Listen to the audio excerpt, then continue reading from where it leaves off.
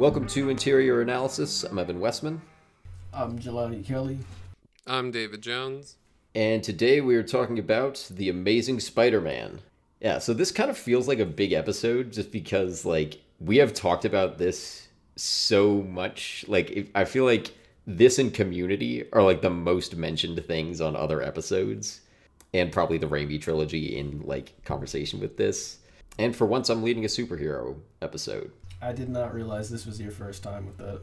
I think it is, unless we want to count Infinity War and Endgame back when you weren't technically a co-host yet, but Nah, everybody led those. yeah. It was Well, I also amazing. you were a guest on those for a reason because it's your thing. Yeah, I was afraid this would not hold up because I hadn't seen it in probably I want to say 5 years, probably. It'd been a while. It's not perfect, but I definitely still love this. We'll see if the same is true of 2. I'm a little worried about 2, that it won't hold up as well. Also, please help me to not bring up the Raimi trilogy too much on No. this. I'm gonna be tempted. We'll probably have to bring it up at some point, but I'm gonna encourage it. Yeah, I'm gonna bring it up too. yeah. Well, we have 3 very long episodes on Patreon about the Raimi trilogy. Just me and I Jelani, wasn't but able to speak my opinion on, so this will be my chance. we'll try to give you some space for that because I am very interested to hear your opinions because I pretty much know where Jelani's at in terms of Spider-Man because we have talked about it a lot, but I'm curious to hear where you're at, David.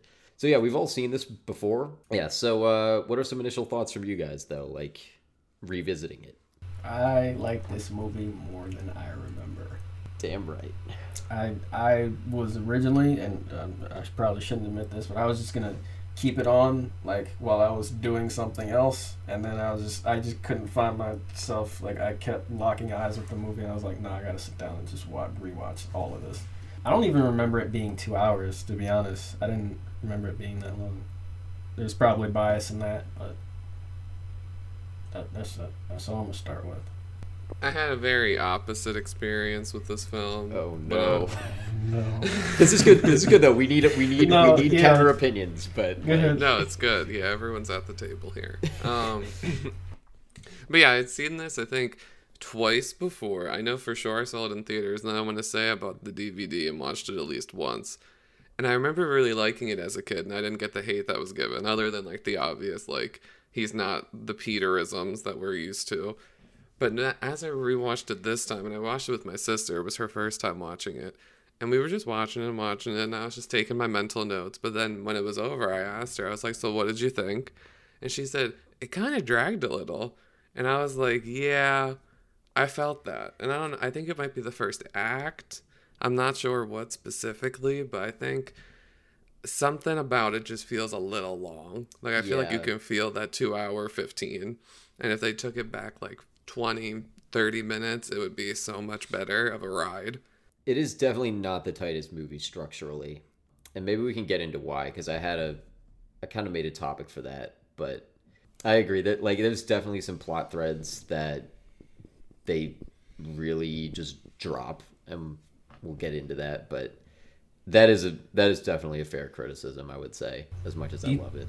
You think that if they cut out all the mumbling and stuttering, that this would be So an hour and a half? All the times he's like, I don't know if you wanna, Yeah, if you wanna, but then There's we could nothing also, in- there's nothing but if in you it. wanna, Yeah. and then she's like, oh, so we could, and he's like, oh, you would. Or we could do something else, or no, nah.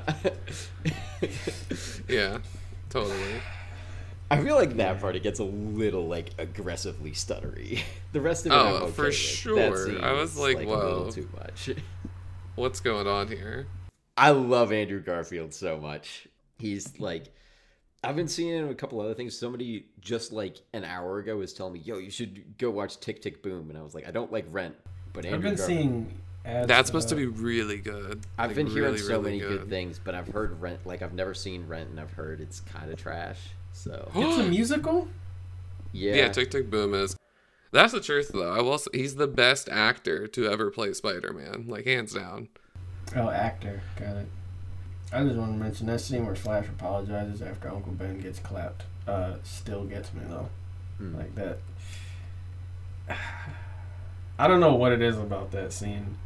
But it made me want to see more Flash in that universe because it shows he's not. He's three dimensional. Yeah, he's not a one note just bully. I Now the like Flash from the Raimi one would have probably kicked Peter's butt that day anyway. I wouldn't want to fight me neither. I was just gonna say that. I liked that scene, but I don't get at the end why he's all like, "Hey, Parker," like jumps all on him, and then he's like, "Oh, the shirt, yeah, he's good with the ladies. See you later." Yeah. I was like, "What? When did this happen?" Yeah, I think it kind of jumps that. Like, I don't know if we're supposed to read them as friends. I feel like he's just that guy who's like wants to just get up in everyone's business. Like, he's just got such a needs to be dominant personality. But like, also, Flash canonically is a fan of Spider-Man.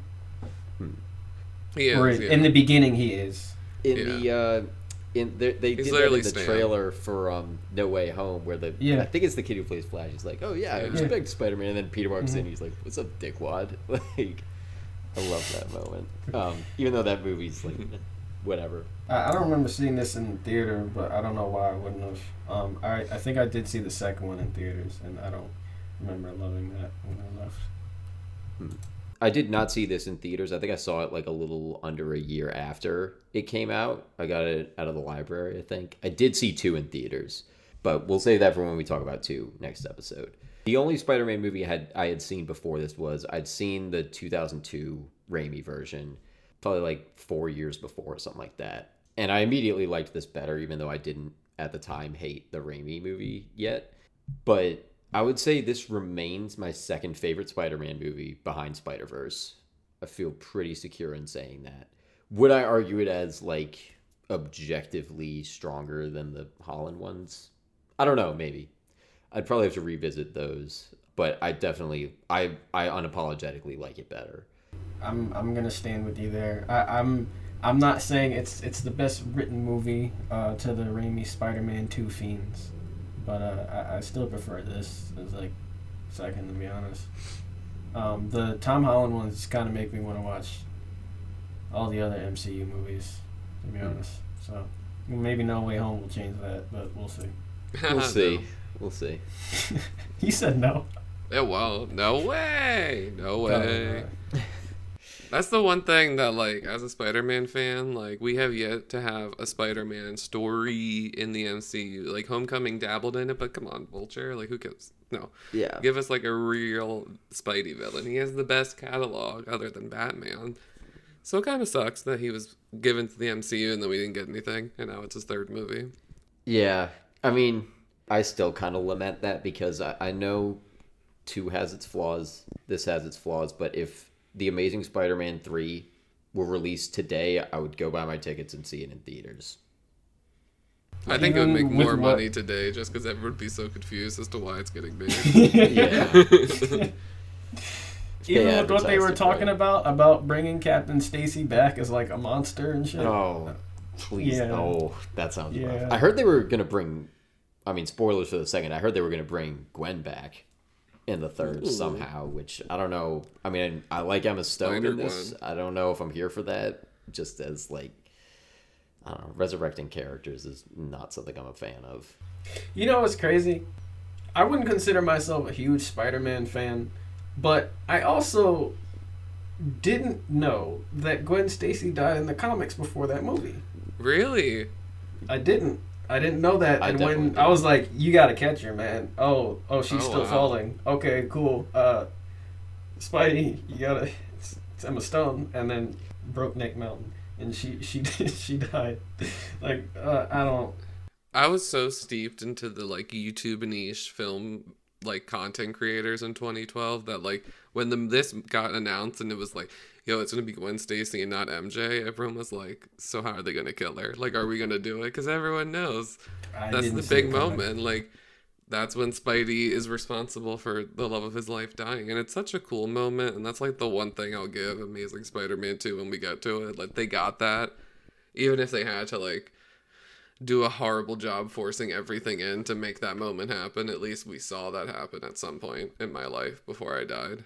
It's one of the greatest 30 seconds of like any movie. I remember the first time watching that in theaters, like, I was like, he really could catch it, but I had no idea either. I was like, this is so split. Like, he could, and I'll be super here for that, but he really might not, and then he doesn't.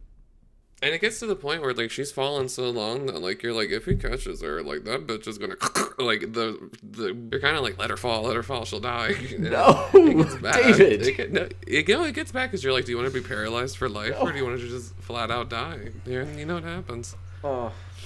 I remember audibly gasping at that moment. Nobody wants to see Emma Stone fake die in a movie. No. Definitely not. That moment still hits me, and the internet is just a collective asshole, because they have made so many jokes and memes about that death scene alone. It's like, y'all have no chill whatsoever. Well, it is pretty memeable. God damn it, David! You gotta admit. I'll admit that it is, but like, there's a line. There is a line, and that is. Oh, come on. People meme 9/11. It's fine. That's a movie. Well, it's good. Let's all calm down. It's still across the line. It's still across the line. Like, you can't meme. Like, think about. I know that we're kind of off topic here, but kind of not. Like, imagine if they memed Uncle Aaron's death. Like, that is sinful. If they've memed Uncle Aaron's death from Spider-Verse. I've never seen it memed, but it better not be. Like, you leave that alone. That is sacred. Like, the way they shoot Gwen's death, it's kind of the slow-mo, it's kind of so memey. The close-up, like, it's good, but it's good. It's so, like, CW angst. So I can see it hitting for, like, those teen years, but, like, it's memeable. It's a little soapy. It still hits now, though. It definitely hit her pretty hard. God damn it! All right. We're not talking about Amazing Spider-Man 2. That's not this episode. First topic, if we're good on that. Yeah, let's just, yeah. Okay, first topic, I wanted to go over the theme of, like, power responsibility. I've heard criticism of how Uncle Ben delivers that in this.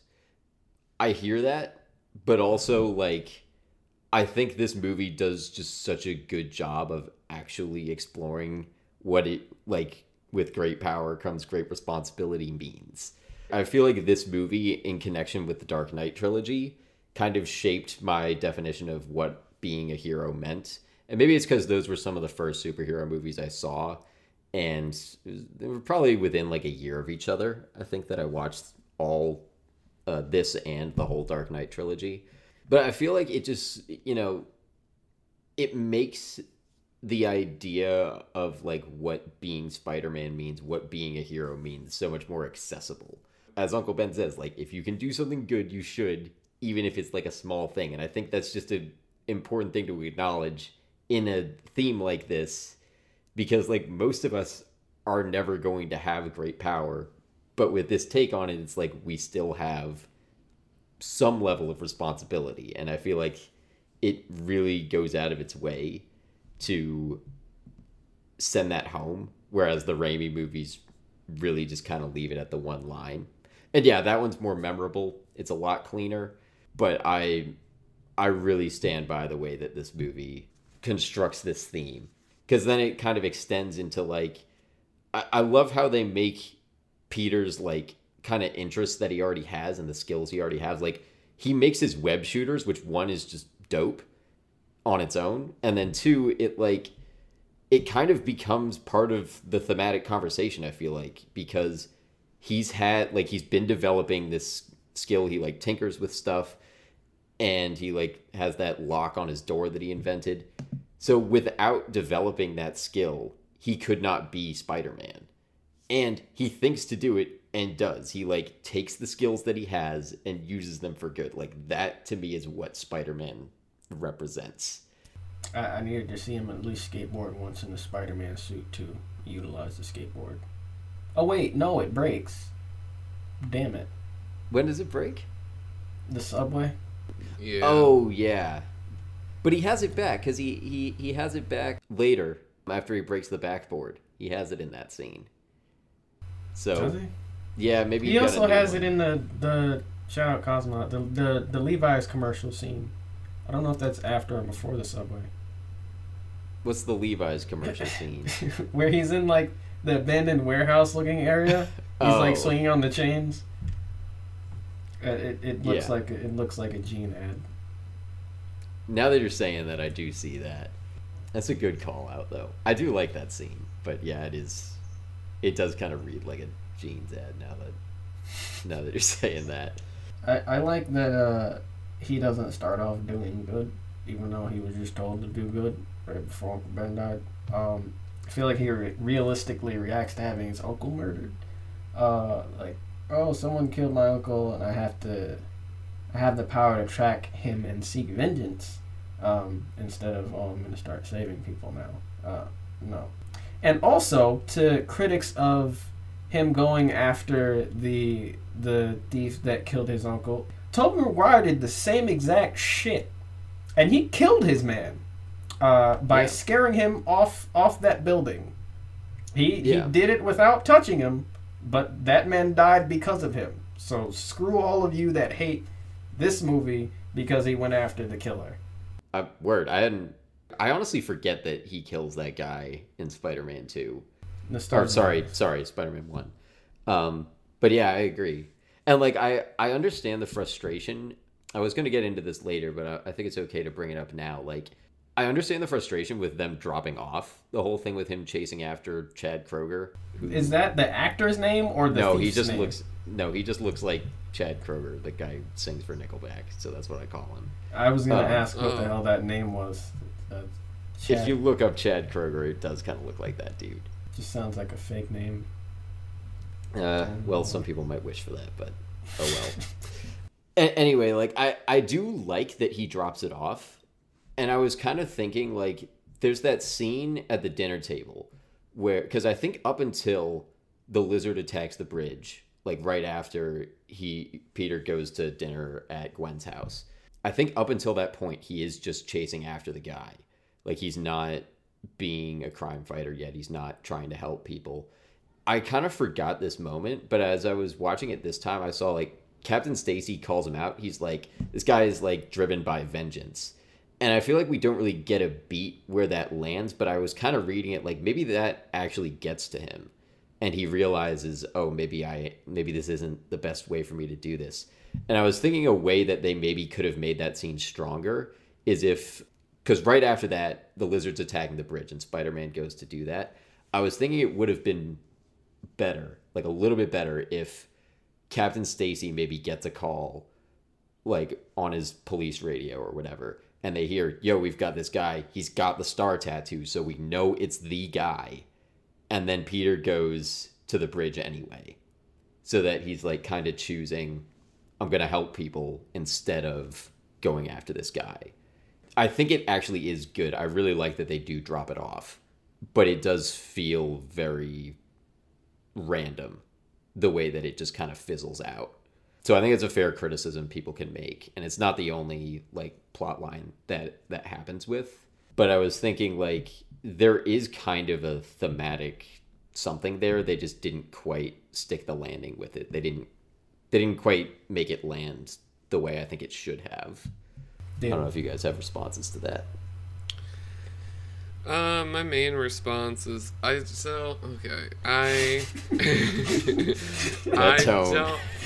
don't mind the responsibility scene that much, especially because Peter calls him out and is like, it's kind of it's a stupid thing to say when your dad ran out on you.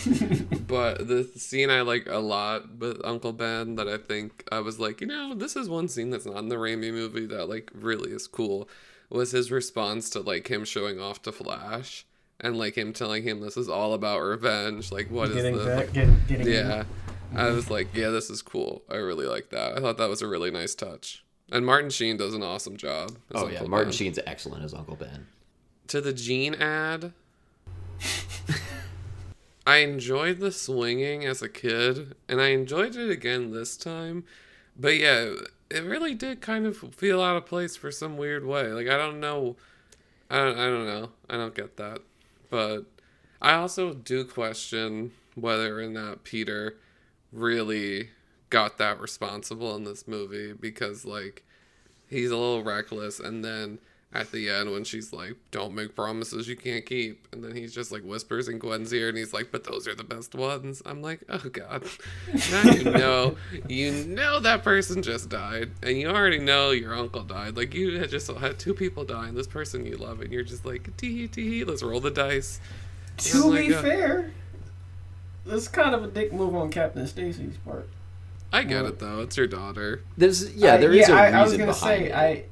I get that, but I was gonna say it's kind of a dick move to make someone promise to stay away from your daughter as your final word, and your spouse to promise to never remarry before you pass away.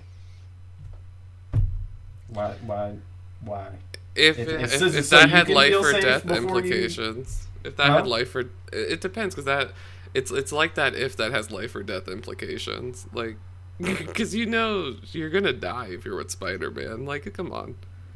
Well, so I wanted to bring this up too, because I don't know if this is the best reading of the scene, but I was thinking of it in a different context, because I did used to read that moment at the end where he's like, yeah, but those are the best kind. I was like, I don't know about that. This time I was thinking maybe this is too generous of a reading. I was thinking maybe, does he now see himself as responsible enough to both be in Gwen's life and keep her safe? Well, he was proven to not be. But not in this movie. I think in his mind, maybe that's where he's coming from. I don't know if there's not a ton of textual evidence to support that, so I could very well be wrong there. But I was thinking maybe that's his rationale there, is like, yeah, she'll be in danger, but also I can get better at being Spider-Man. I can keep her safe. I mean, he did just save the city, so. I also don't understand his rationale throughout the movie, where like he'll show everybody and their mother that he is Spider-Man, but he just can't tell Aunt May. Like, you'll show anybody. Like, you'd be like, you want me to take off the mask right now? Like, I'll do it. Like, he's so willing to take off the mask to tell anybody anything. Like, I think. Okay, how many times does he actually do it though? I think he takes off. This is a 2-hour-long movie, Evan, and 4 people find out that this dude's Spider-Man, and it's an origin story. Emma, the kid on the bridge, the villain, Stacy, and the dad, the lizard, and the dad, and the group of thugs when he first goes out to avenge Uncle Ben's death. When they say, "I've seen your face," them too, because he didn't have his mask at that point.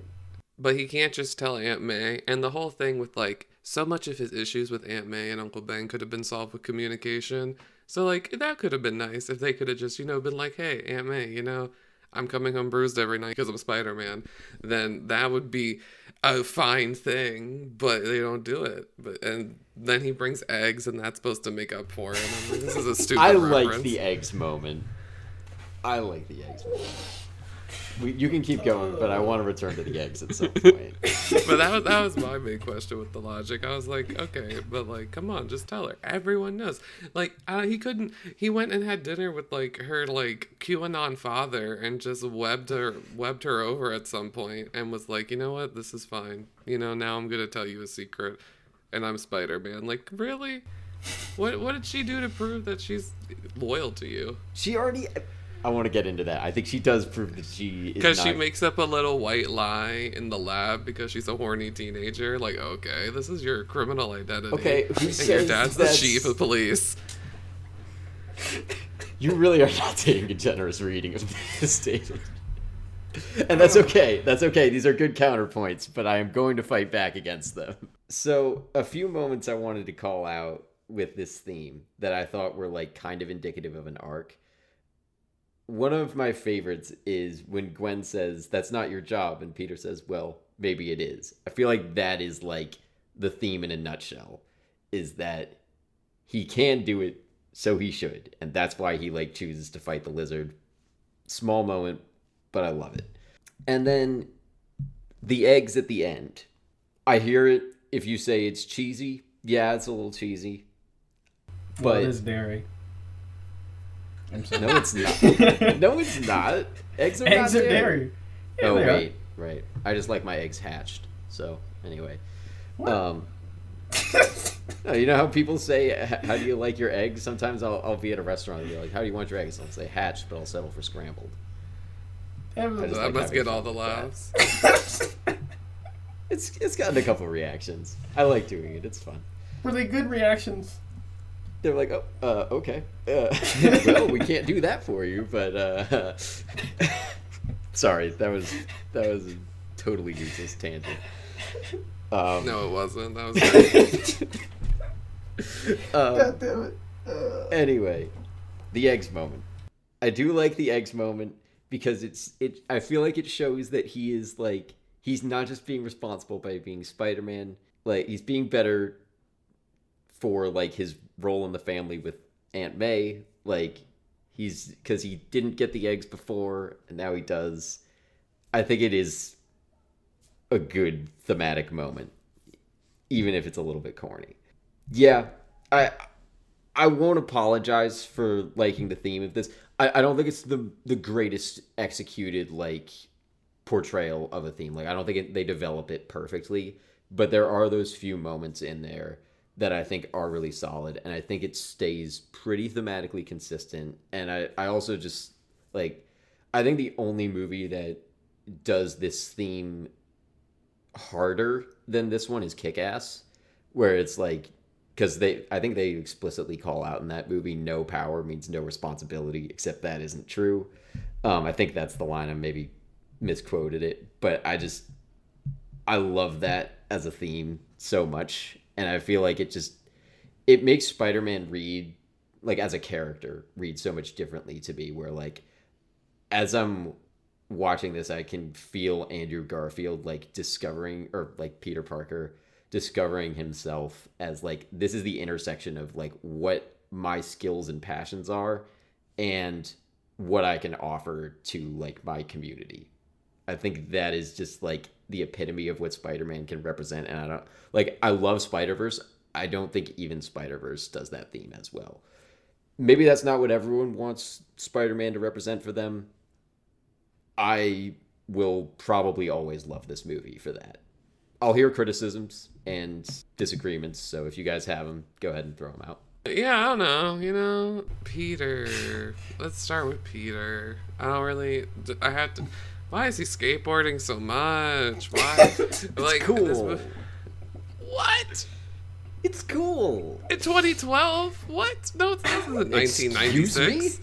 Skateboarding was not the cool thing to do in 2012. That was it remains cool. Didn't they just add it to the Olympics, David?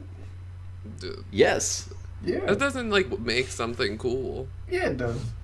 Okay. Still cool. I'm But, sure like, it's fun, but it's fun such... and it's cool. God damn it. Yeah, and you know what? One Peter Parker isn't cool. Like that's the one thing Peter Parker isn't. Why do people say that like Andrew Garfield being cool is a bad thing? And I never understand that. Because this is another Why? thing.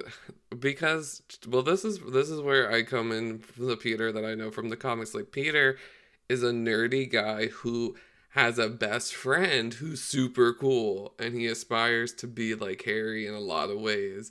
The only thing that Harry doesn't have is Peter's smarts, and Harry kind of has a rocky relationship with his dad. We're not going to talk about the Harry from 2. Not this time. Yeah, I forgot he was even into until my friend Exactly. was like, yeah, I was like, well, he's in this franchise anyway. And Harry has that rocky relationship with his dad, and then his dad kind of favors Peter. Peter's like, well, I don't have a father figure. This is cool. I killed mine.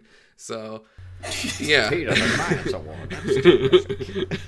So when there isn't a Harry in this movie, he didn't have that. So he was already just kind of like, cool. And I was like, why are we splitting the time with him riding a skateboard and taking pictures? Like he could have just already been a photographer. Why does he have to be a skateboarding photographer? And like I think of the scene where the guy's like, no skateboarding, Parker, put it above your wheels above your head. And he's like, this high. And then he skateboards some more. I'm like, this is 5 seconds of screen time. I really didn't need to be in this movie. But 5 seconds of screen time adds up. And I feel like there's other moments where I'm just like, we don't need him on a skateboard. But that's besides the point. Then he becomes Spider-Man. I feel like his transition into Spider-Man, I don't know. I feel like the costume, I'm a big costume person when it comes to movies, which is why like specifically Eternals, not this movie. Eternals, the people are not in their costumes a lot, and made me very mad. This, I don't mind him getting it kind of soon from him just starting his costume journey, but I kind of do wish there was more beats in between like his first draft to his final draft. Like they give it like a montage moment when it could have been like a cool character thing. Raimi did the same thing though. No, I feel like he has more drafts. Like he makes his first outfit and then he does the ring. The then he gets his spider. ass whooped. Yeah. And then he gets that's another thing. I don't like him naming himself. I like him being given the name. That's a whole different conversation. I only remember the human spider and then the Raimi costume in those. Were there others? No, but there's the beat. There's the beat between him like getting his ass whooped to him deciding he needs a better costume. Oh. Like this, it's like the start of the montage. It starts with his first costume and ends with the new costume. They do that here though too, don't they? When he's hunting for Uncle Ben's killer, like he has the glasses. He kind of evolves and then, it. He's like he gets in the room, spandex, everything spandex. Yeah, but that's a part of the montage. I would say they still have the beat. I just didn't like that it was a part of a montage. That's what I'm saying. I wish it had more time since they're giving time to So what do we have him sewing and then Miranda Priestley? No, but we have a character, maybe like a character moment. Like that's the thing. I just didn't get Peter or Spidey in this movie. Like I was like, I don't know what this dude wants. I don't know what he needs. He's just like mumbling his way through his life as he skateboards and now swings and now destroys things. And that's what makes him relatable, David. Aren't we all human beings doing the same exact shit daily? I don't think so, but and I didn't mind his interaction with the one criminal in the car where he has like his fun little quip about knives and oh my god, not small knives. But I didn't mind it because it showed his recklessness. Like he was kind of abusing power. Like did he really have to spray him at his balls and pretend to sneeze to do it? Like he's a little sadistic in that way. What are you, a cop? Yeah, and he's like, "What? I look like a cop?" And he's just like, so I enjoyed that because that like was the character they were setting up. That Martin Sheen's like, "Yo, you can't be like this. Like, please, just be a better person." So I liked that, but I don't know. I didn't feel like he was that Spider-Man-y. Like I felt like you could have put any costume on this dude, and I could have like took him at any kind of superhero. Like I didn't feel the Spider-Man vibes. Do you at least enjoy, like, if he... Let's just, like, separate him from other versions of the character. Do you think he's a compelling protagonist? Because that's my argument, is that he's a compelling protagonist. Do you disagree? No. Okay, why do you disagree? Care. I felt like he was just very passive and things were being thrown at him. Like, I thought Gwen Stacy was a much more interesting character in the scenes and like actively. I don't know why. And maybe she's definitely compelling, but like I don't think necessarily more or less than him.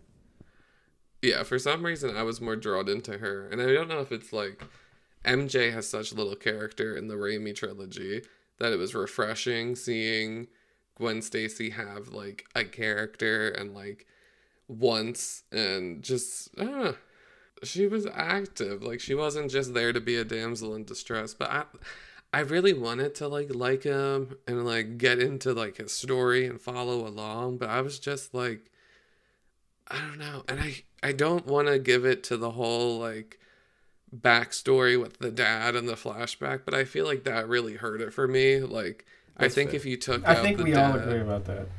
Yeah, like I think if you took out like the dad storyline and just let it be like just get rid of it, like it's just muddying the waters, then I would be fine because you had the unsolved mystery.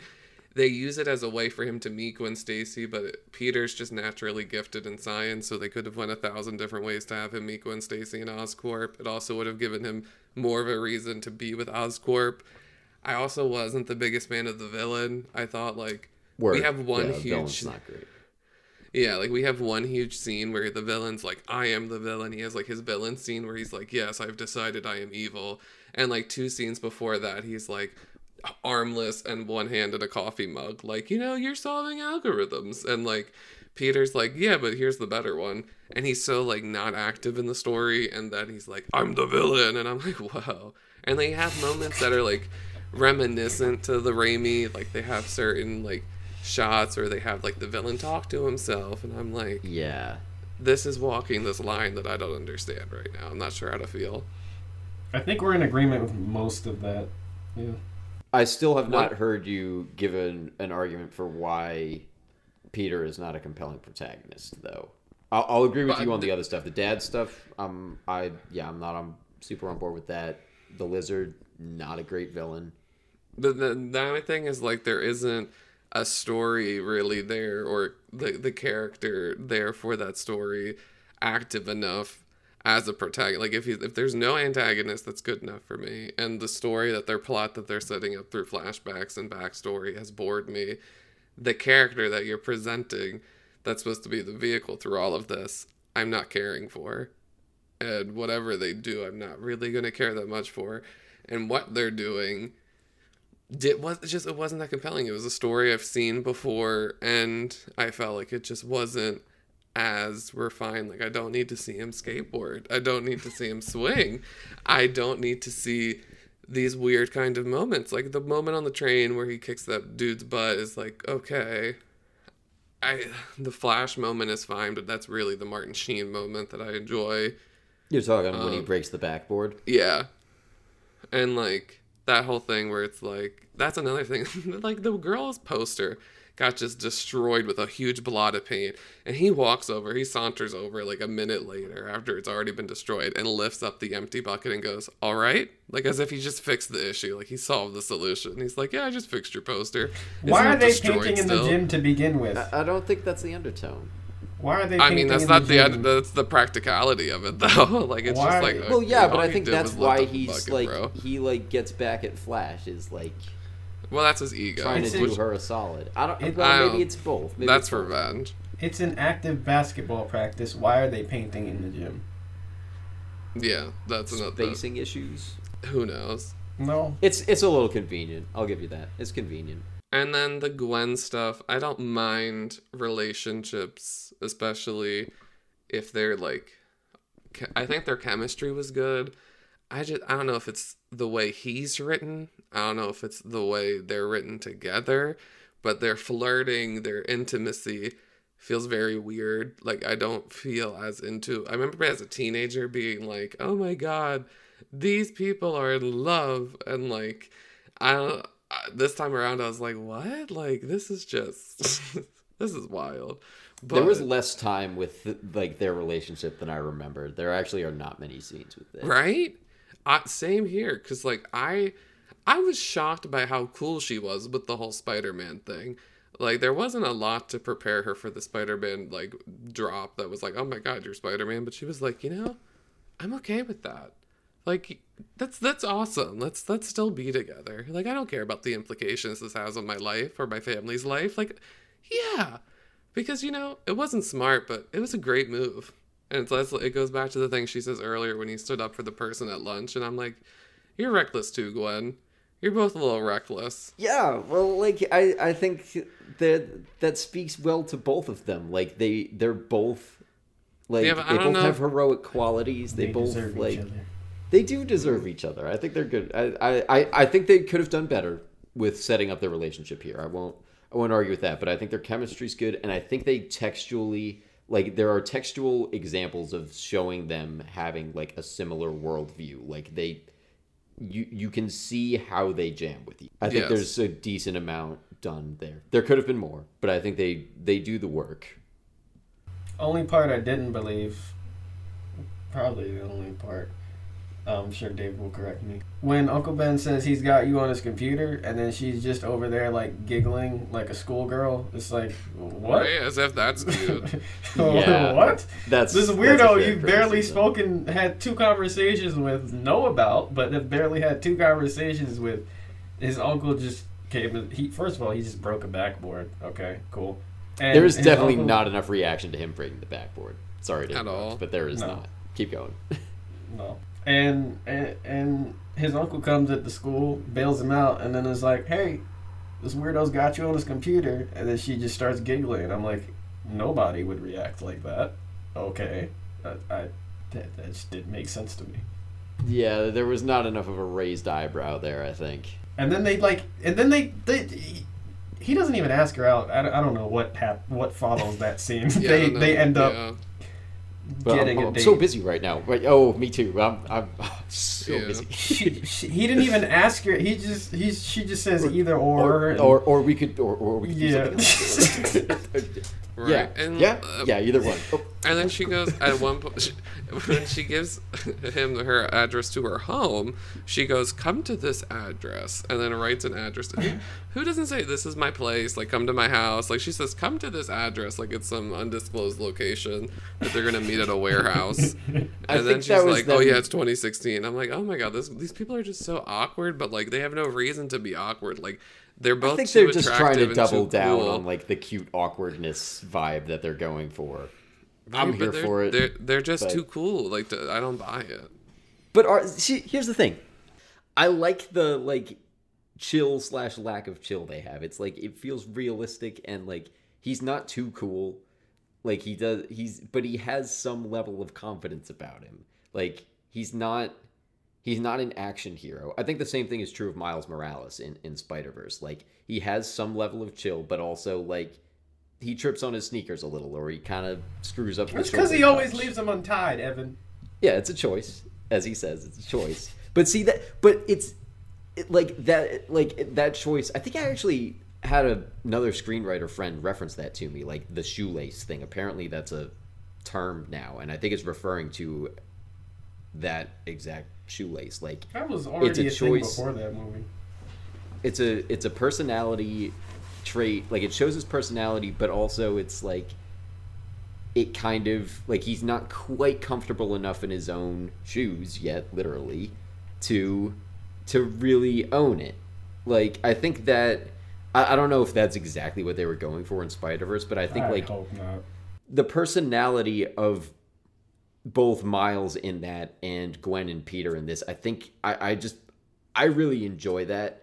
Just because, like, it makes them feel down to earth, but also it's like, I want to hang out with these people.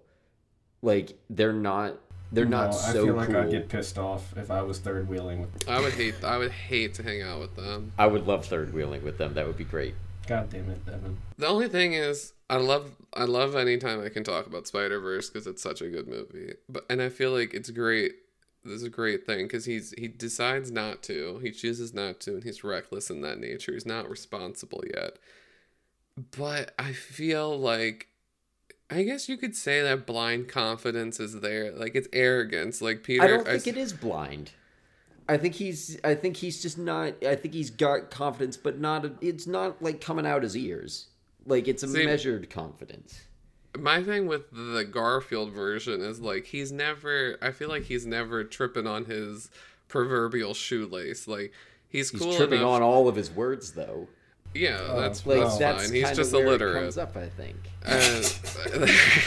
And my thing is, like, like, anybody who's comfortable enough in high school to bring a skateboard and skateboard through people like they're Moses parting the Red Sea, and then, like, pick it up and then, like, hold it above their head while a teacher's mocking them, and then mock the teacher and then skateboard again. That's so confident. Like, you don't give a damn what anybody has to say about you. You're just doing your own thing. And I'm just like, is that Peter Parker? Is he that confident? Because he's, like, breaking apart about how his dad abandoned him. Why do we care about his dad? Cut it all out. I can't make you like it. I really like that about him. I don't know. I vibe with it. I like that it makes him, like, should I compare to Raimi right now? To Maguire? I don't know. Probably not. Yeah, I'm gonna not do that. See, like, I hate Tobey as Spider-Man. Like, I think Tobey's acting in the Raimi movies is so bad. All of them are. Well, no. Yeah, but everyone except Alfred Molina is not half bad. James Franco's really good. He plays James Franco is not really good. Hard disagree. Oh my god. Spider-Man 2, I have nothing left except Spider-Man. You've ruined Spider-Man. No, that's the whole movie. The whole movie is that kind of level of camp. Everything's on 12. But his embodiment of, like, just being an absolute asshat. Like, I could not picture anybody else playing Harry. Like, he dismisses everyone. The way he's just like, who's paying for this? Who's paying for this auto? Who's paying for this auto? I'm like, that's literally Harry in the comics to a T. So you're James Franco over Dane DeHaan? Oh, is that who plays Harry in the next movie? Yeah. Oh, Yeah. I forgot that there even was a Harry in these movies. He's the Isn't one that that the kills. question of the day? He's the one that kills Emma. Yeah, I forgot that they even had the whole Hobgoblin storyline in this because of how much it's botched. They do just tack it on to the second one like they've been friends forever, even though there was no mention of Harry in this one. Okay, disagree. We'll get to that when we get to it. I don't think they act like they've been friends for a while. I'll rewatch it and double check. I think they don't ship them as hard as you remember them shipping them. I just can't believe Jamie Foxx is blue. Like, man. Well, he's dropped the ball back to on that being there. black now in the new one. Yeah, and now his electricity he has the electro too. yellow thing. It's so cool. It is so cool. I do hope they do him better because, like, yeah, they kind of shit the bed with him in 2. What are we talking about? Yeah, we'll get to 2 when we get to 2. We're talking about how dope or not. Oh, I was saying Peter is. Toby's acting is like awful, but I bought his like terrible awkwardness as Peter and his nerdiness. Like, he was so punchable. Like, I was like, yeah, Peter Parker has that kind of punchable quality. Like, no one would really want to be friends with Peter Parker. But I wouldn't want to be friends with Andrew Garfield's Peter Parker, but for a different reason.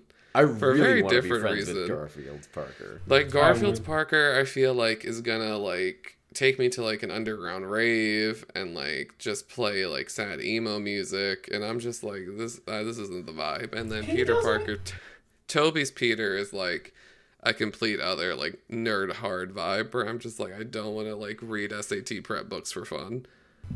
Well, I think part of it is that I've thought about this before. Like, I think the cultural like understanding of what a nerd was changed a lot in the 10 years between the 2 movies. Like, I think it was a much more socially acceptable thing to be into nerdy stuff in 2012. Yep.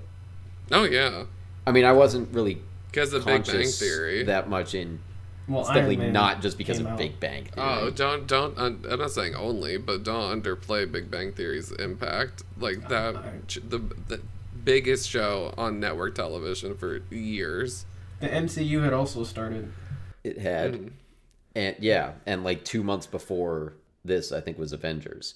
But I think in either case, like, you have a very different vibe around like what being a nerd means. Gwen is definitely not played as a traditional, like, she's valedictorian. She is not played like a totally like nerdy, I only do school and that's my whole personality kind of thing. Like, they make her have a lot more chill than like a stereotypical like book smart high schooler.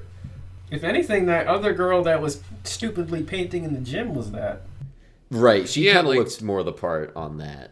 I agree, and that's part of the thing where it's like Gwen and Peter are of the same world, but I feel like if you picked out Peter in that movie and Gwen in that movie and put them in a lineup based on their costume design, and you were like, which 2 of these are together, he just doesn't look the part.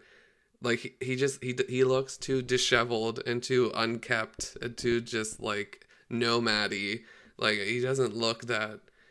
Gwen has the bang, she has the pony, she has that clean-cut nerd vibe. So what are you picturing? Are you picturing Toby's No, Peter like, Parker any- with this Gwen?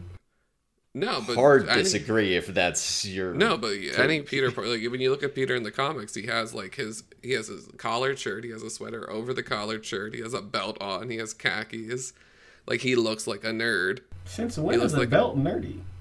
No, that whole outfit is nerdy. Oh. That's 1950s prep nerd. That's Okay, the vibe. this is 2012. It's not. That's not nerd. He's not That's dressing like a Jehovah's that's- Witness. That's not nerd for 2012. What What is 2012 Jehovah's nerd Witness? dresses like that? No, 2012 nerds dressing like probably Thrasher t-shirts, I think. Well, actually, I don't know. Was Thrasher No. big? I back wore a then? lot of hoodies. I still wear it. I have a hoodie on right now. Do you consider yourself a nerd, though? Yes. What? Okay. So do I. But I also... I have glasses on. Yeah, but That's you don't need nerdy. them. Yeah, I don't. Ooh. Well, they're for screens, and these, yeah, no, Yeah. I kind of need them right now. I have never needed glasses, but I definitely would count myself as a nerd probably throughout my whole life. But I feel like that's just been more socially acceptable now. No, it is. People are unashamedly into nerdy stuff. People don't make fun of nerds anymore either. No. No, and I don't think they did in 2012. And, like, I don't... I mean, I was 3 in '02, so I don't really know where it was at then. But, 2012, like, it was cool to, like, be into Where was nerd shit. 2012? I was in 10th grade. The world was supposedly ending. Oh, it was yeah. cool, but Peter Parker isn't cool. Like, that's just not the character. But, okay. That's... I can't really argue with that because I haven't read the comics. I don't understand why people are upset that this is just somebody you'd want to hang out with and follow. And I love how active they make him to, like, sell you on him. Like, we understand, like, we see who he is outside of just being Spider-Man. Like, our introduction to Maguire's Spider-Man, I'll try to make this one of the only comparisons to those movies, but our introduction to Spider-Man, to Peter before he gets bitten, I just have no reason to want to follow him. He just seems like he's very passive. He doesn't seem like he has any skills. I just have no reason to be invested in him for even like another 3 scenes. I don't want to follow him. This Peter Parker, I would follow him even if he wasn't Spider-Man. He's like, he at least does stuff like outside of school. He has a personality. He stands up for people. Like the moment where he stands up to Flash, I feel like is exactly like that is the moment I was sold on his character. It's like, put him down, Eugene. Yeah, Eugene.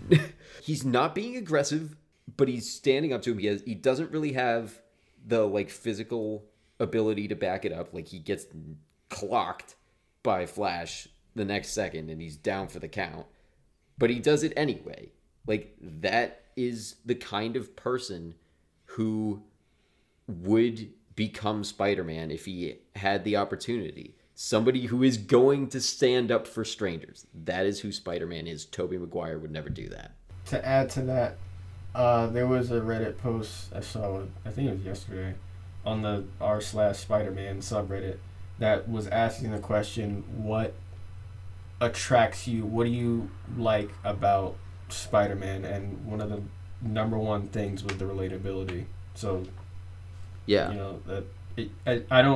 I can't think of anyone I've met or seen ever in my life that has related to Tobey Maguire's Spider-Man. Agree. Really? So more people have like they cling more to this movie than the others? I wouldn't say that because I've definitely met plenty of people who are into the Raimi movies, but I'm going to agree with Jelani here that like I don't think there's just so little there to relate to. Maguire Parker is just, he's kind of a blank slate. He's too much of a blank slate, I think. And maybe they overcompensated with Garfield Parker. I think that's maybe fair to say, but I will take Garfield Parker every single time. And I'm going to add to that and say I will take a protagonist that is approached like this one every time over one that is approached like they approach Maguire. Like that version. I think it's just so much stronger. Outside of the performance, outside of like how much I love Andrew Garfield as an actor, and I'm pretty lukewarm on the whole on Maguire. I haven't really seen him in anything else. Like outside of performance, the way they construct this character, I just find so much more compelling. I know one thing I really want to mention with it. We can keep going with counterpoints, but I remember one thing that really connected me to this character immediately, even when I was 14, was that he takes initiative. Because there was kind of this thing that I had noticed even before seeing this. It wasn't like this unlocked it, but like all the books I read as a kid, or most of them, like Harry Potter, Percy Jackson, Aragon, even Alcatraz Smedley, the 39 Clues books, and like Luke Skywalker and Star Wars, and now the other Skywalker characters too, like all of them are only special because the universe made them special. And I understand the appeal of that kind of character, but I remember feeling a resistance to that as a kid, as like, it kind of reads like you need the universe to choose you to be like the hero of the story, or like do the kinds of things that they do. And I feel like this character just makes that so much more accessible, that Peter literally gets in the position to become Spider-Man because he does things differently than other people. It is his actions that put him there. He separates himself from the rest of the tour group, and that's what puts him in the room. He doesn't become like, there's chance involved in him becoming Spider-Man, but he's not really special because he gets bitten. He's special because of what he does, and I think that is always more compelling. And I always try to write my characters like that, even if there's like some kind of, I'm not really into writing powered characters. I like, a lot of times I like having characters actually not be like, my protagonists often are not very good fighters, even if, like, if it's an action movie. I think it's more interesting to see them rise above their opponents, not through their physical abilities, like their natural gifts, but like through whatever it is that I'm exploring. I think that's more compelling. Maybe that's just me, but I just enjoy that approach to a protagonist so much more. Again, I'm always referencing the Cosmonaut videos. I believe it was from that, but I've heard that the reason Stan Lee made this Spider-Man was because he was supposed to be able to be anybody. The spider bite was supposed to be random, so anybody was supposed to be able to be Spider-Man. The comics over time didn't make it seem that way because all of his villains are connected to Peter Parker in some way. I just wanted to point that out. But I get what you're saying. Mm-hmm. Yeah, like, do you guys... Because I'd be willing to hear counter arguments, because I think it is kind of a personal preference for me that, like, I like characters who are active. I think that's just... I just liked it better. Like, I remember at that stage around when I saw that movie, I was, like, already finding myself drawn more to that idea, because... I mean, I love the Harry Potter series, but I remember reading them and just being like, it just feels like such a disservice to every other character in that universe that, like, Harry is the only one who interesting thing happened to because he's the boy who lived.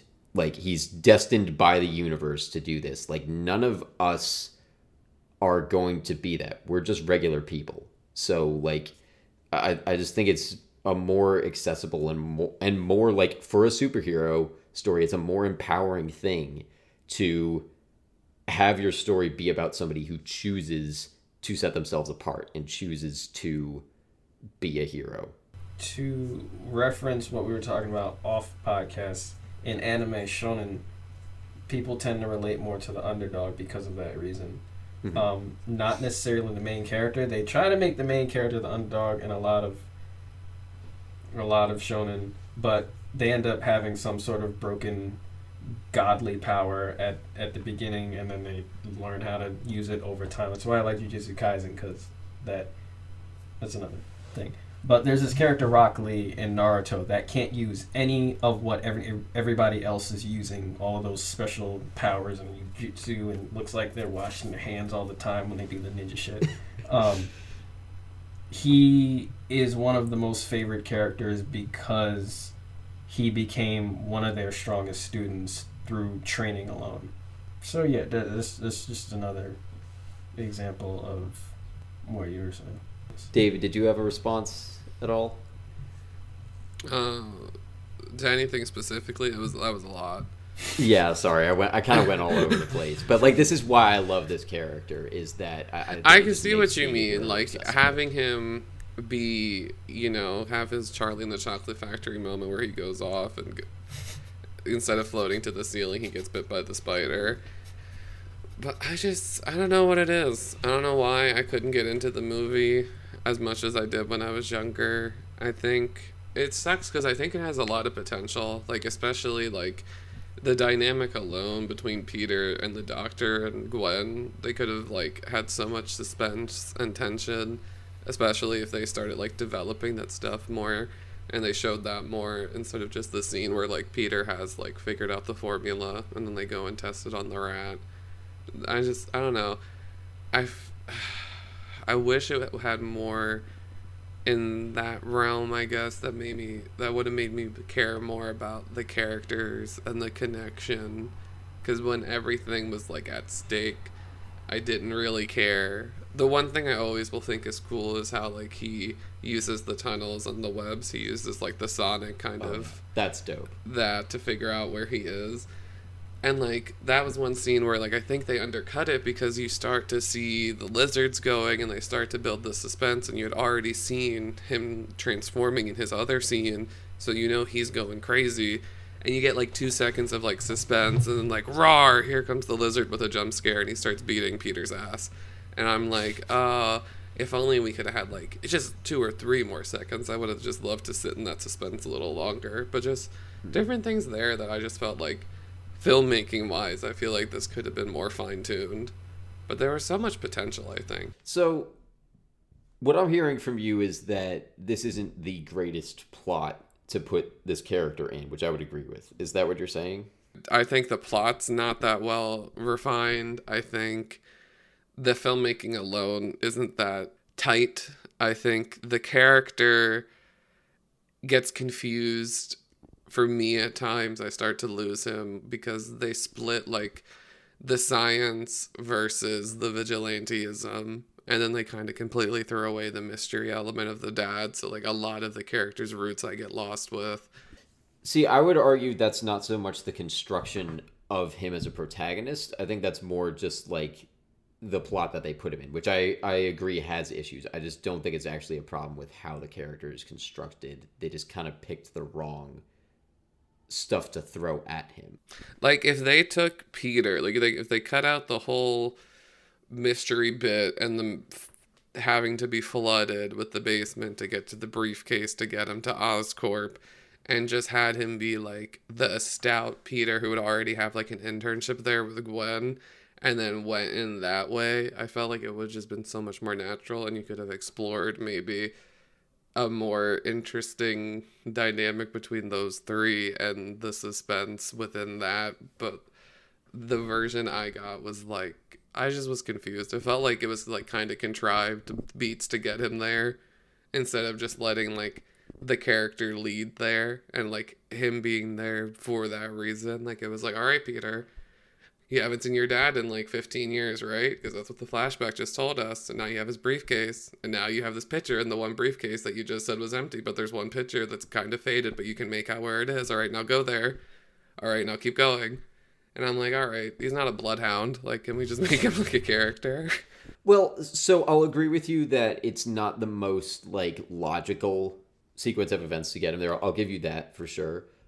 What I will say is that I think it is a more compelling way of getting him there because we see that he is willing to break rules in that scene. Also, R.I.P. to Rodrigo Guevara in that scene because like he steals the dude's name tag, which I'm not super okay with. But I love that moment where he has to break in to Oscorp. Like he doesn't let that stop him.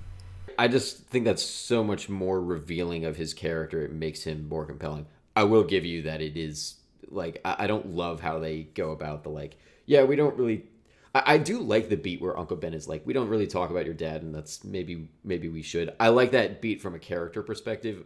Again, I really could have done without the like looking into his father's past thing. We didn't need that.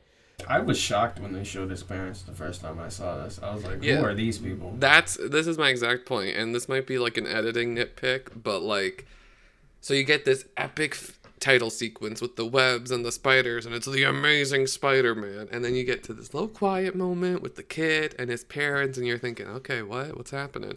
And he says mom and dad, and then it, cut, and we finally get to the big reveal after this 2-minute sequence, and it's this, oh my god, this is your Aunt May and Uncle Ben.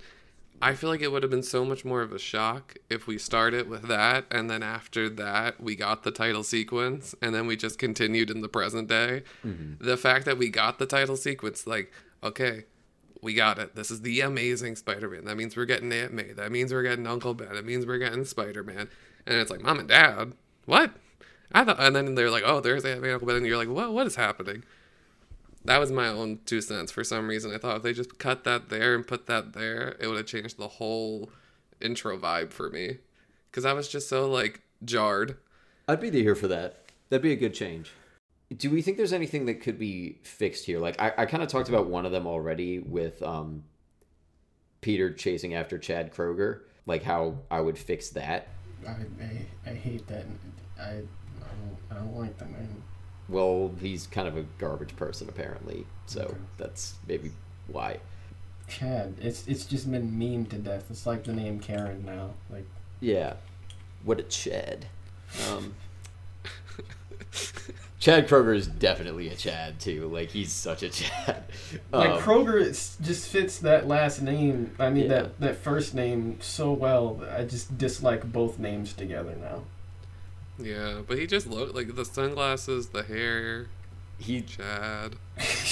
David, do you know what Chad Kroger in real life looks like? Do you agree? Like, the dude No, kind of I didn't even like... know he was from Nickelback, but I just Look him up. He just looks like a Chad. I will Look okay, him let's up. see. It looks like he does look like the dude.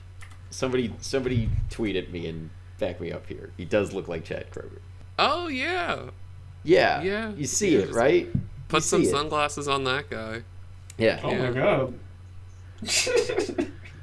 Wait, look at this photograph guy? Yes. Mm.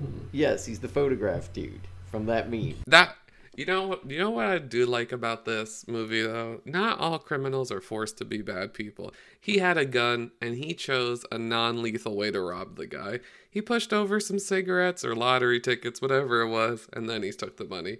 He didn't use a gun until someone tried to take it from him. So that's, criminaling 101. Also, that entire sequence was stupid. The cashier that he was just a dick to asked Yeah, 2 Peter. cents. Yeah, listen.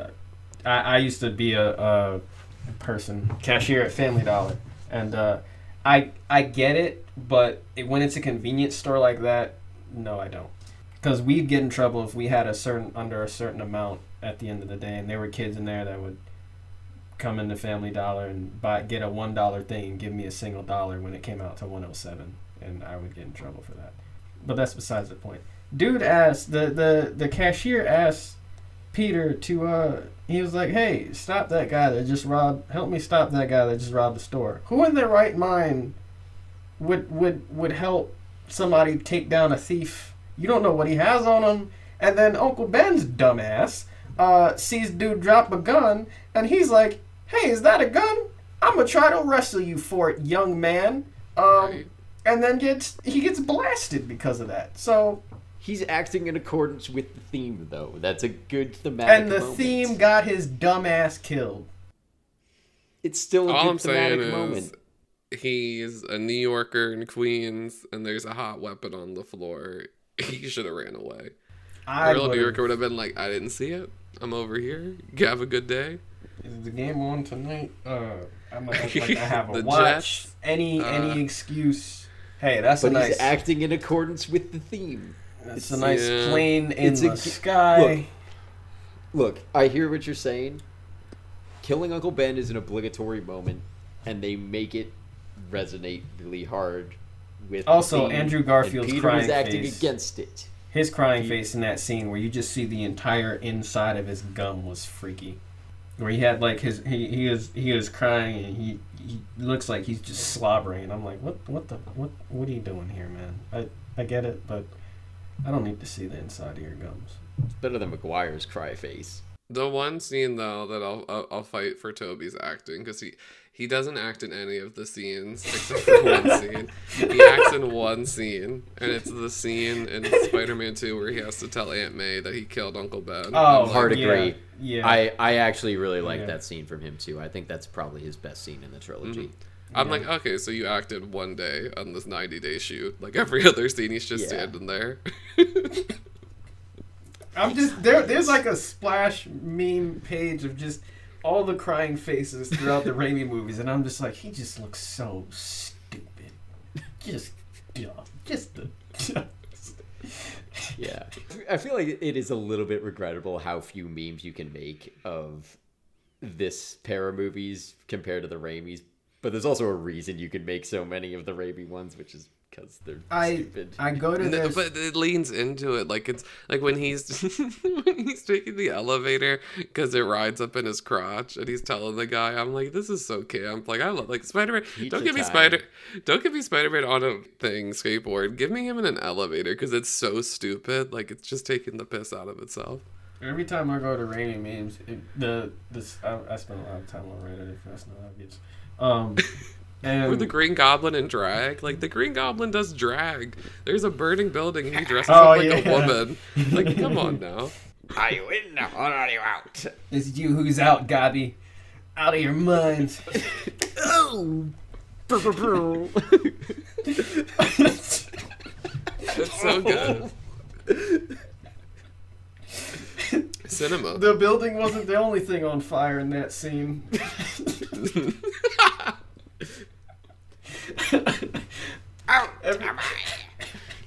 Every time I go to the Raimi memes subreddit, you can, whenever you go to the comment section, there's nothing but quotes from that movie. Every quote to that movie, even the top comments, every response to the comments in those posts is just another quote from the movie that's in response to the movies are. I'll give the movies that I think it's because they've been watched so many. That's because the times. dialogue is so freaking stupid. In that too. It's so timeless. Punch me, I bleed, MJ.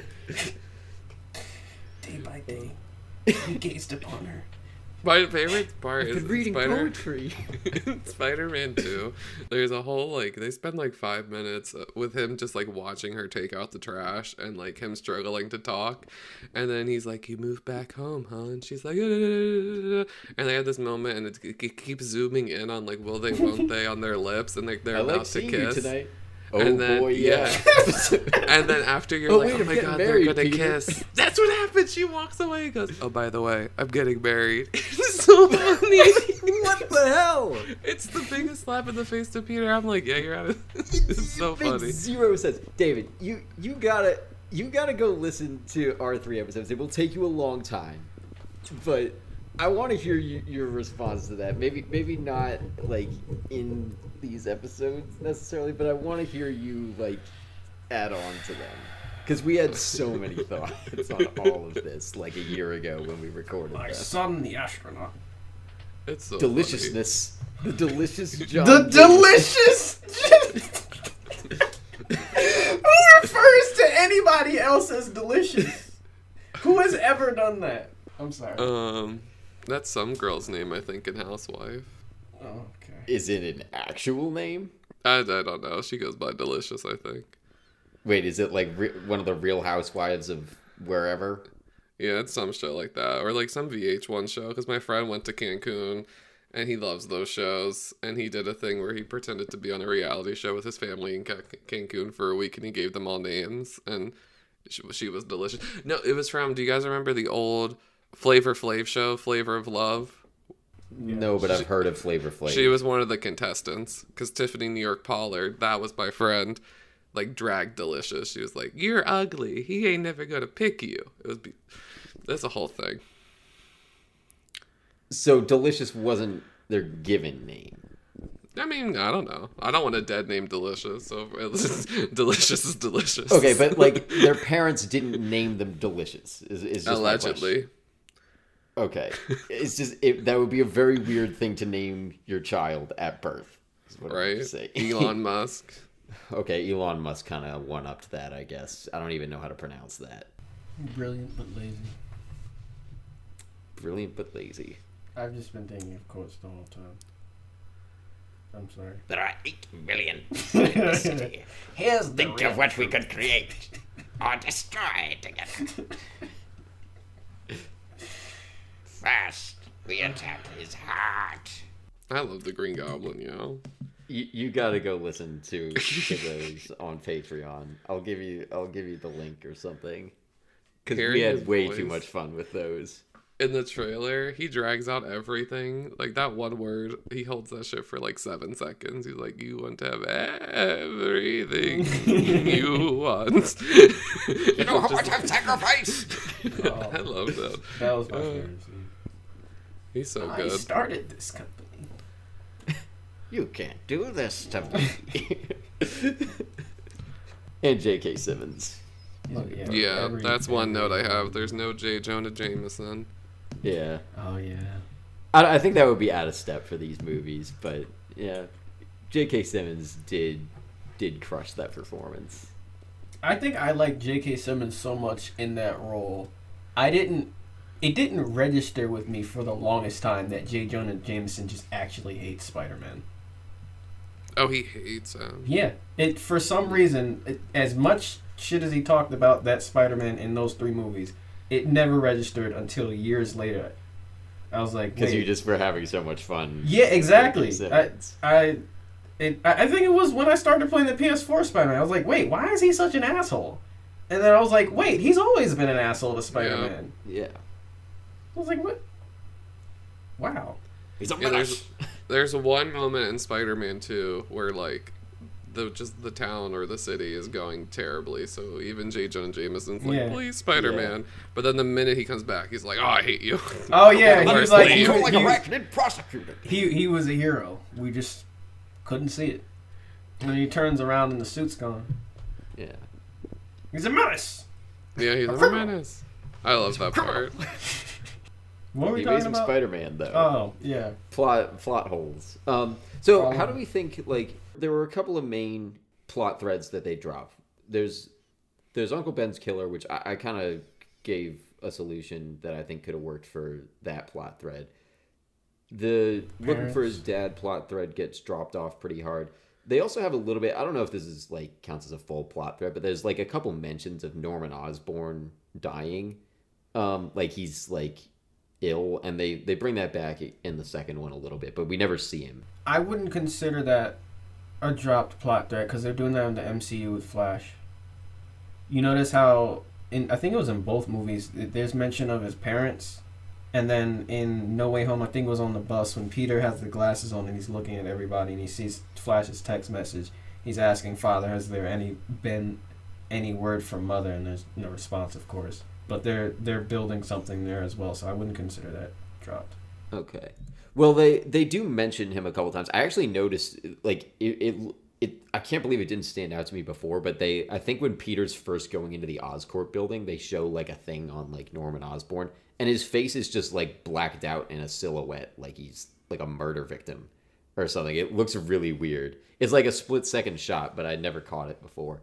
But there's, like, the Why couple would they, mentions. logically, in that universe, why would anybody ever do that of their CEO? Hey, here's our CEO, but we're not going to show his face.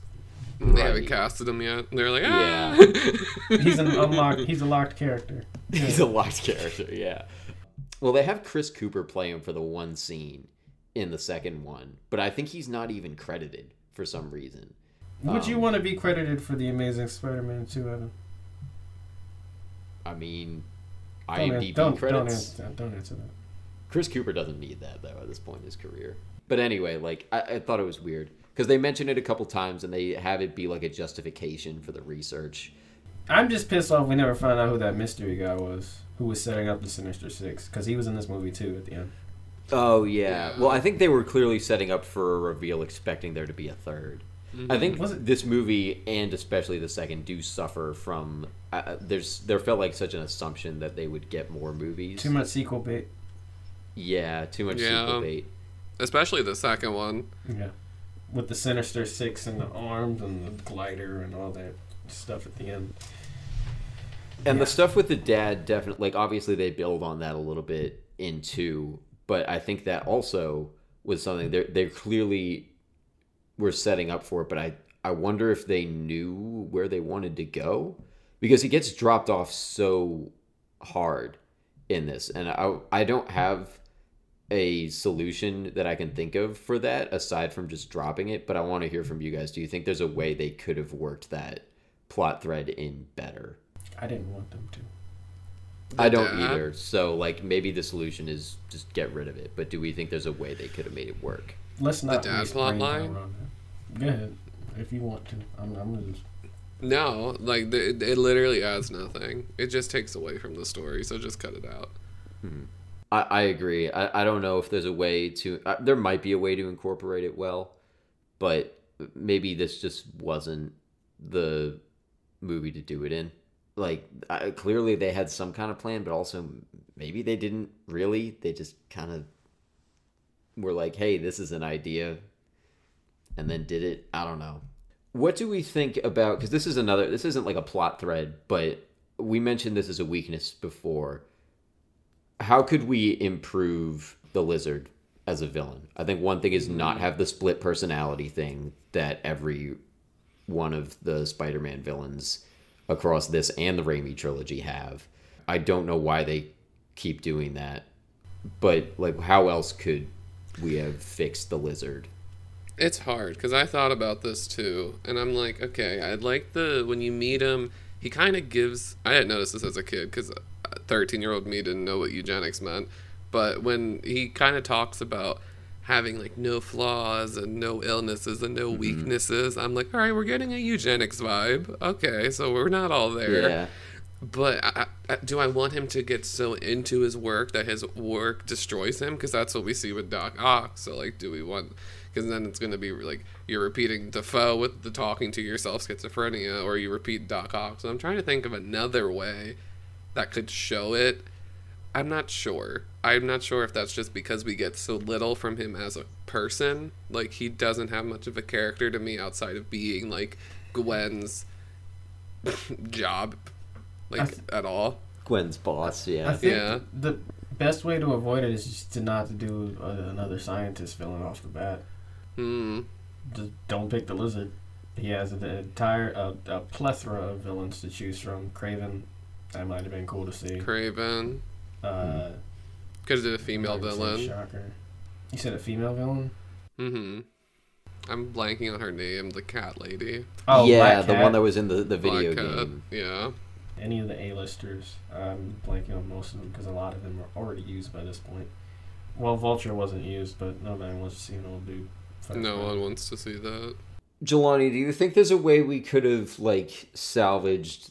I hear you, maybe, like, a scientist villain is not the way to go, but, like, just let's say we have to stick with the Lizard as the villain. Do you think there's a way to fix it? Or at least improve it? Definitely don't make him crazy. I'm trying to pull from my villains what I do with them. Because I know he thinks he was doing the right thing, but clearly the right thing was insane by every definition of that word. So maybe make his goal a little more realistic and relatable. Yeah, maybe don't have him, like, try to infect the whole city. Maybe make it just about him trying to get his arm back. I feel like that's a much more grounded motivation.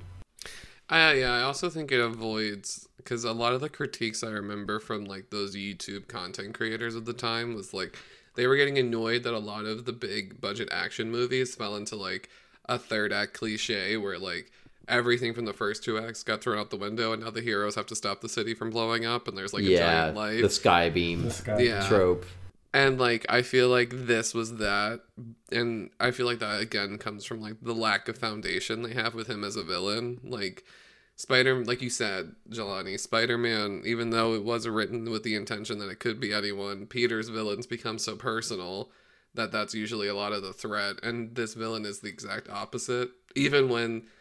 I think it's insulting because you have such a clear way to go in with Gwen to make it personal. Yeah. And it's just, you're like, Right, because we never feel any... because, like, Captain Stacy mentions that, like, they've worked together.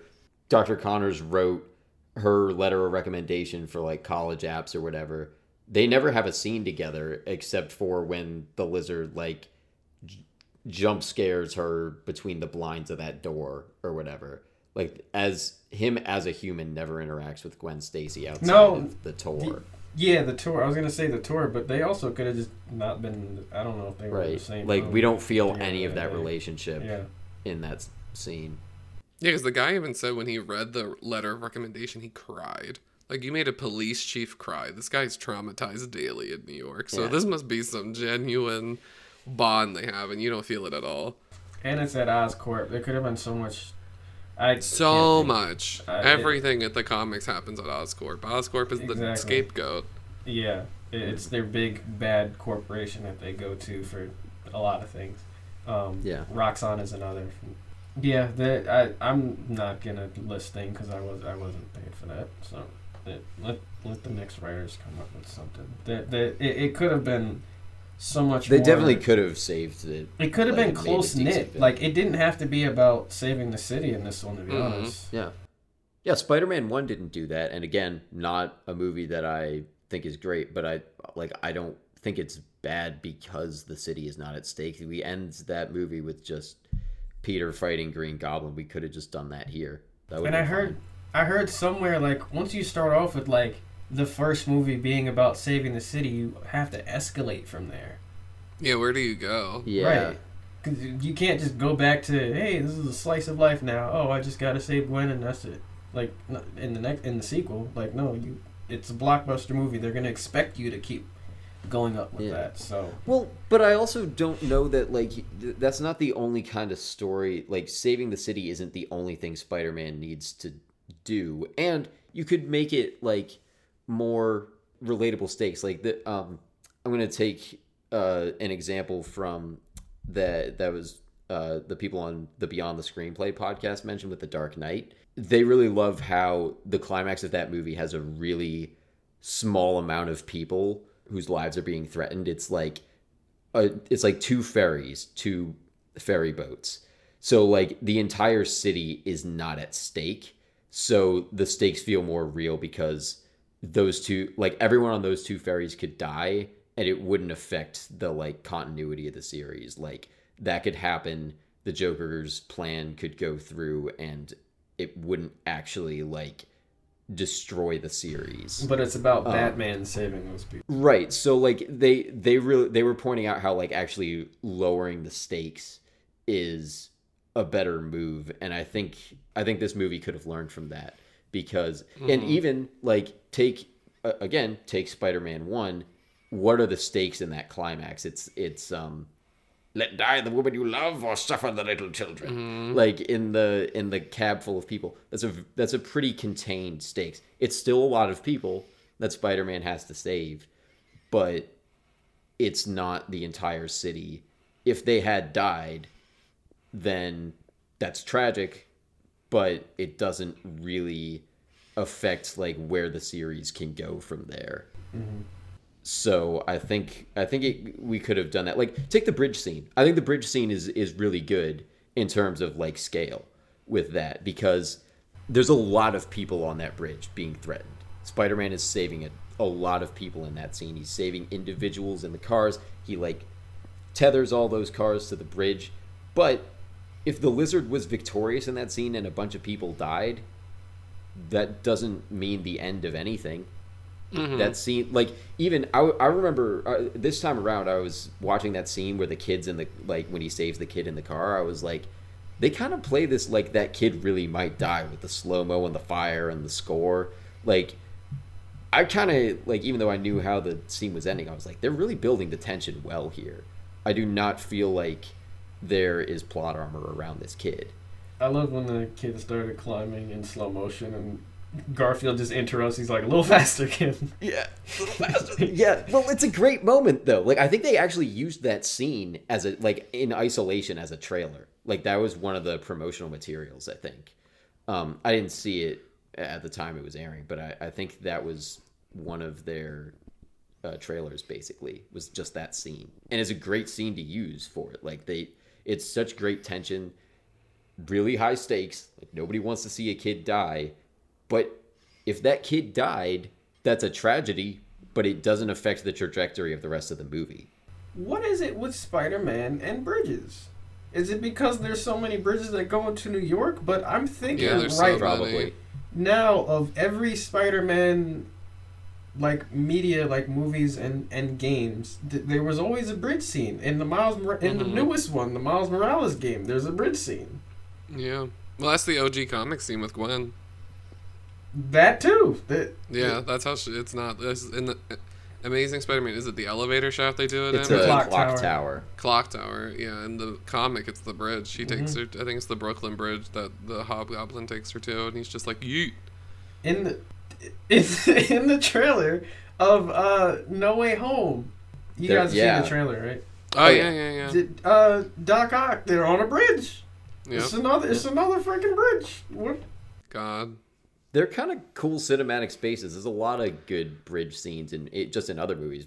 Rise of the Planet of the Apes has a good one on the Golden Gate. I think That's a great X-Men: The one. Last Stand has one. I haven't seen all that movie. Where he but I've seen moves that the scene. bridge? Yep. Yeah. I just thought of Some Final other ones. Destination. Mission Impossible 3 has a decent bridge action scene. Final Destination. Yeah. Full Dark Knight House. Rises does a lot with bridges. What did you say, Um, David? I said Full House. The intro in Full House, they drive out the Golden Gate. Very tense, that intro, I guess. I've never seen it. It's I made don't it to a know. lot of episodes. A lot of episodes. Ooh, how's the intro going to end this time? Sorry. Spider-Man and bridges, though. Do we have more we want to talk about with the dropped plot threads or, like, structure issues? I think the only thing that you said that really sparked like a big point is like it's just the character inconsistencies. Like with the Joker decision, like it's a smart decision, like you say, because you get to bring down the stakes, but at the same time on a practical level, but on a character level you get to elevate them because you're gonna get the time with these characters on the ship and the suspense builds that way, and it's consistent to the Joker's like goal the entire movie. Like he wants to prove that the city is only as good as its worst people, and he wants chaos throughout. And I don't feel that consistent goal with this villain. Like it's like a hot switch. Yeah, And, where like, all of a sudden now he has, like, he has to go to global the machine plans. He's like, and everyone make needs everything to be melt. like this. Yeah. It comes out of nowhere.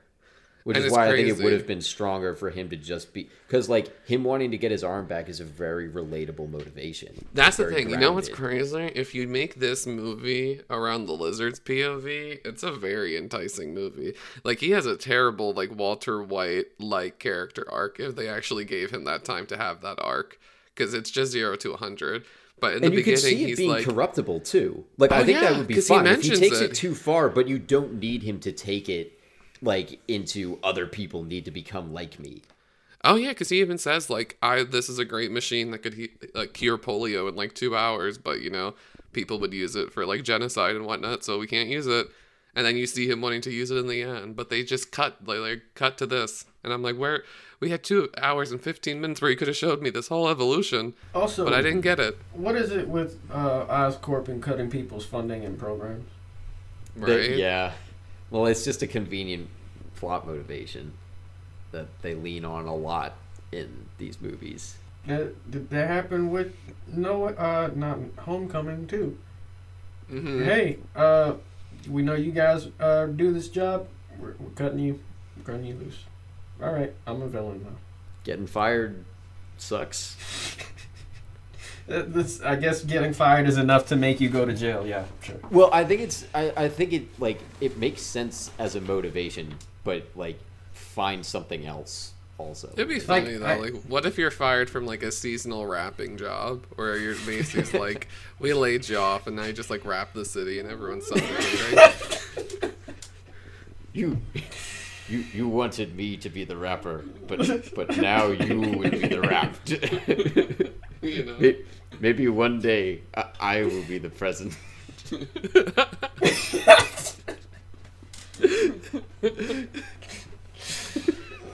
Oh. Roll tables have turned. The only thing he could do is just mildly inconvenience the city, just wrapping it up. Like, oh, this is a lot of paper to take down. Oh. Right? The rapper. Mr. Beast is gonna have to put up more trees. That sounds like a parody of this movie, like, as the villain. Like, that would be. I feel like that's like an E-list Spider-Man villain already. I wouldn't be surprised. He has so Like, many have villains. you guys That'd be heard like the pig Spider-Man villain. Oh yeah, have you heard Spider of Pig. Big Wheel?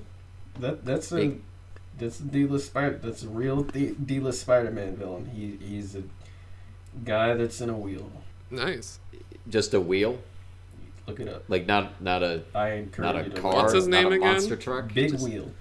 Big wheel. Yep. Big wheel. I mean, I get It sounds like a freaking like picture book you read to That's your like if 5-year-old. the villain's like the Pope in his Pope mobile, and he's just mowing you down. It's Big wheel. Oof. That's And it's not a hamster. It's crazy. no, it's a guy. No. Oh, he has little arms too. He's a wheel. He's got little claw arms. He's a big wheel. wow.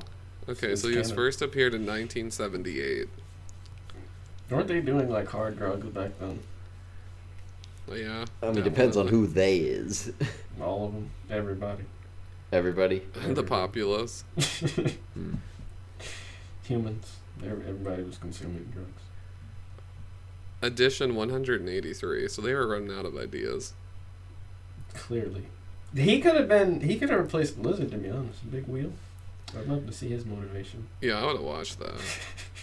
I don't know if I. Or Rocket Racer. Rocket Racer's another person, apparently. Yep. They would have to rename this the Mediocre Spider-Man if they were the villains, but Yeah. Oh, yeah, why don't we do Shocker? Shocker would have been great. I don't know enough about his origins. Like, every time I see him, he's doing something different. And I'm like, dude, why are you always just the henchman to somebody? What do you Yeah, do? he is. He's always a henchman. He's just like a safecracker that every, like, kingpin pimps him out.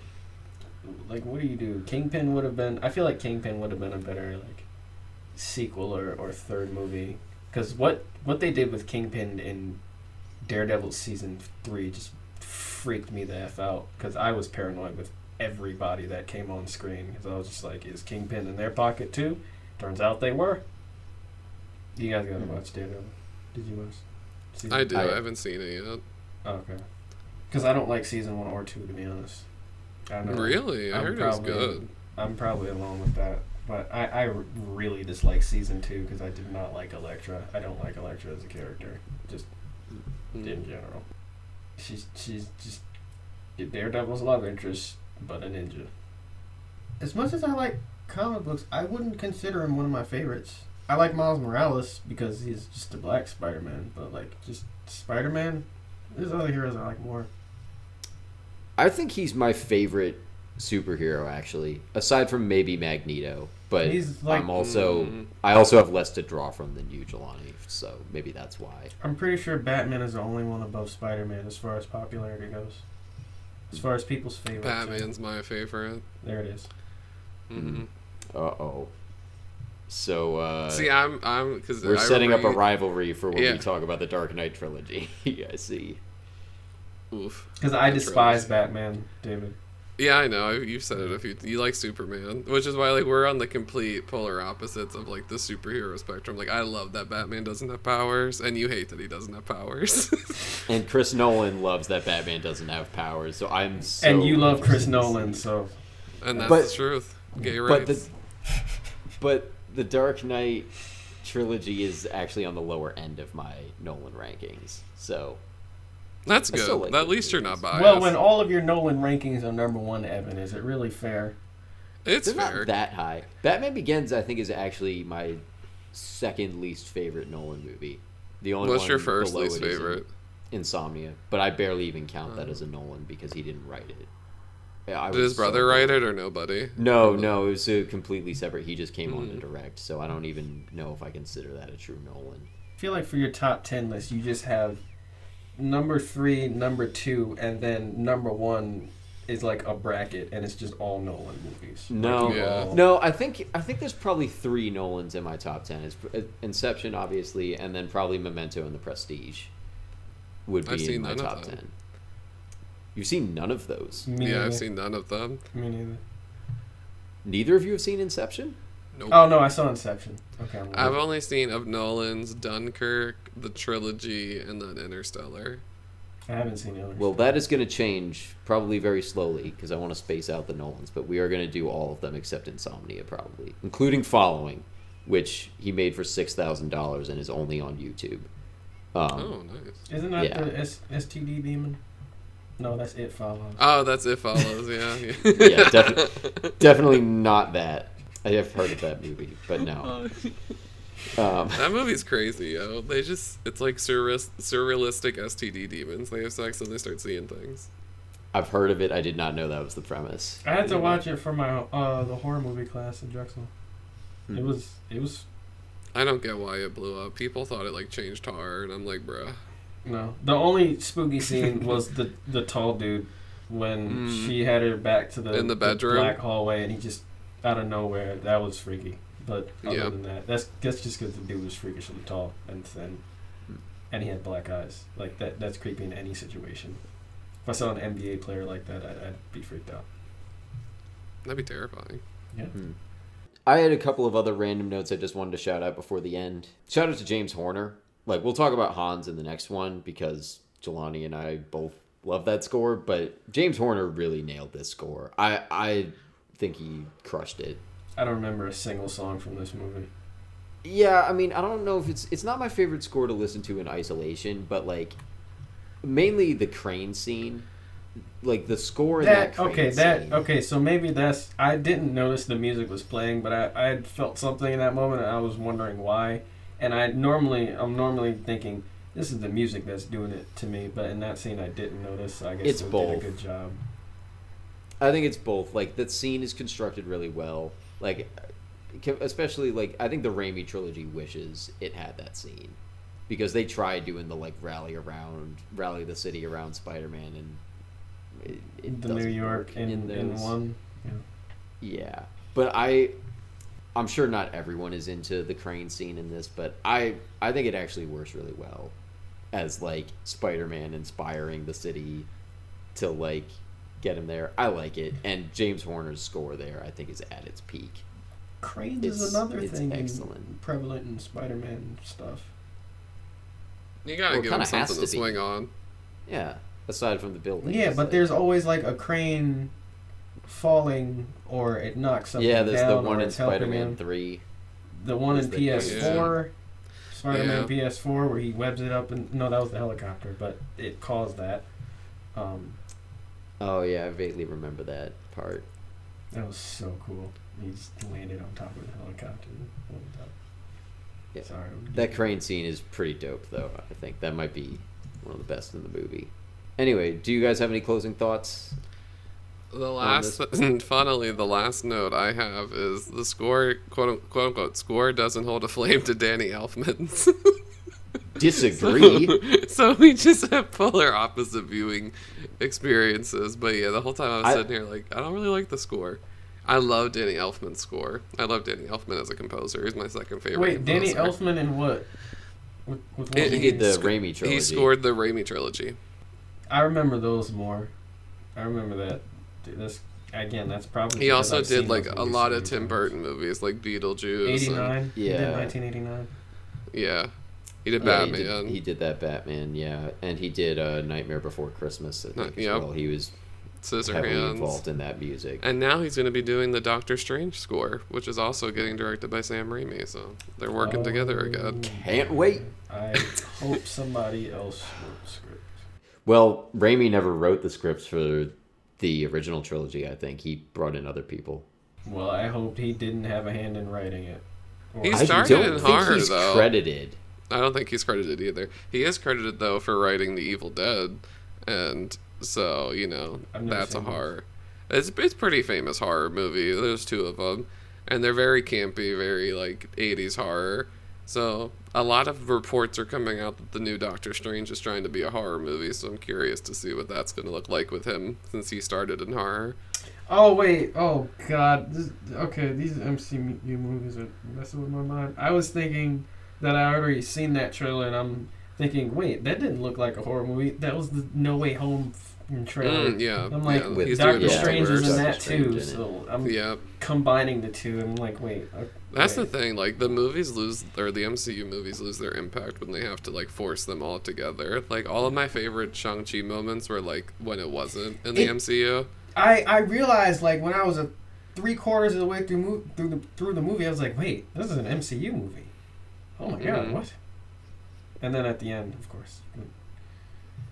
Also, don't watch Venom 2. You just watch the end credit scene. Please, God, oh my god, I was so bored through that. that was the longest hour. It was only an hour and a half, and that was the longest hour and a half of my life. I would have rather just sat and stared at a wall instead. Oh, I hated that Wow. movie. I mean, I had no interest anyway. Good. So Don't I still haven't seen the first one. the first one. I think it was better. I'm hearing people say the second one. They're comparable. You're pretty much you're gonna get exactly what you got in the first one. No, I enjoyed the first one. The second one was Did Eminem do another song yeah. for it? He Yeah. did. Oh, he wow. did? With Skylar Grey, Oh, I'm I Coming love Home. Skylar Grey. singer. I don't know what else she's done. I only know the Coming Home. He collabs with her on like every album. Does he? Yeah, he really likes doing stuff with Skylar Grey. What other songs have they done? I'm the worst with music titles, and All right, our next episode, of course, is going to be The Amazing Spider-Man 2, and then we're going to do Back to the Future. Check out our YouTube channel. We have our Patreon with our rants about the Raimi Spider-Man trilogy. That's available for $1 a month. We also have our new episode out on our early writing experiences, and there's a couple other ones in there as well. You can buy our merchandise on Zazzle. Our logo's by Kelsey Hendry. I'm on Twitter at ev_Wes. I'm on Twitter at Jelani T. Kelly. Wait, no, I'm based _Phoenix now on Twitter. Instagram, base Phoenix, one word. I'm not really doing anything else right now. Read my story on Scumbahub, The Villain Wins. I post weekly on that. Also base Phoenix as a user with that. And I'm working on my shonen, so that's coming soon. And book 2 of Descendant. yeah, I'm nowhere. Don't find me. Omicron's in the U.S. Don't get your vaccine. Get your booster. Instagram at the Clock Tower. Gwen Stacy dies in. Let's get into it. Amazing Spider-Man 2. Can't wait. Woo woo. I'm a little nervous because I loved it, but I also haven't seen it in a while. It might not hold up. I think I'm still going to enjoy parts of it at least. I'll still enjoy the Garfield and all of his awkward amazingness. You really just said at the Clock Tower.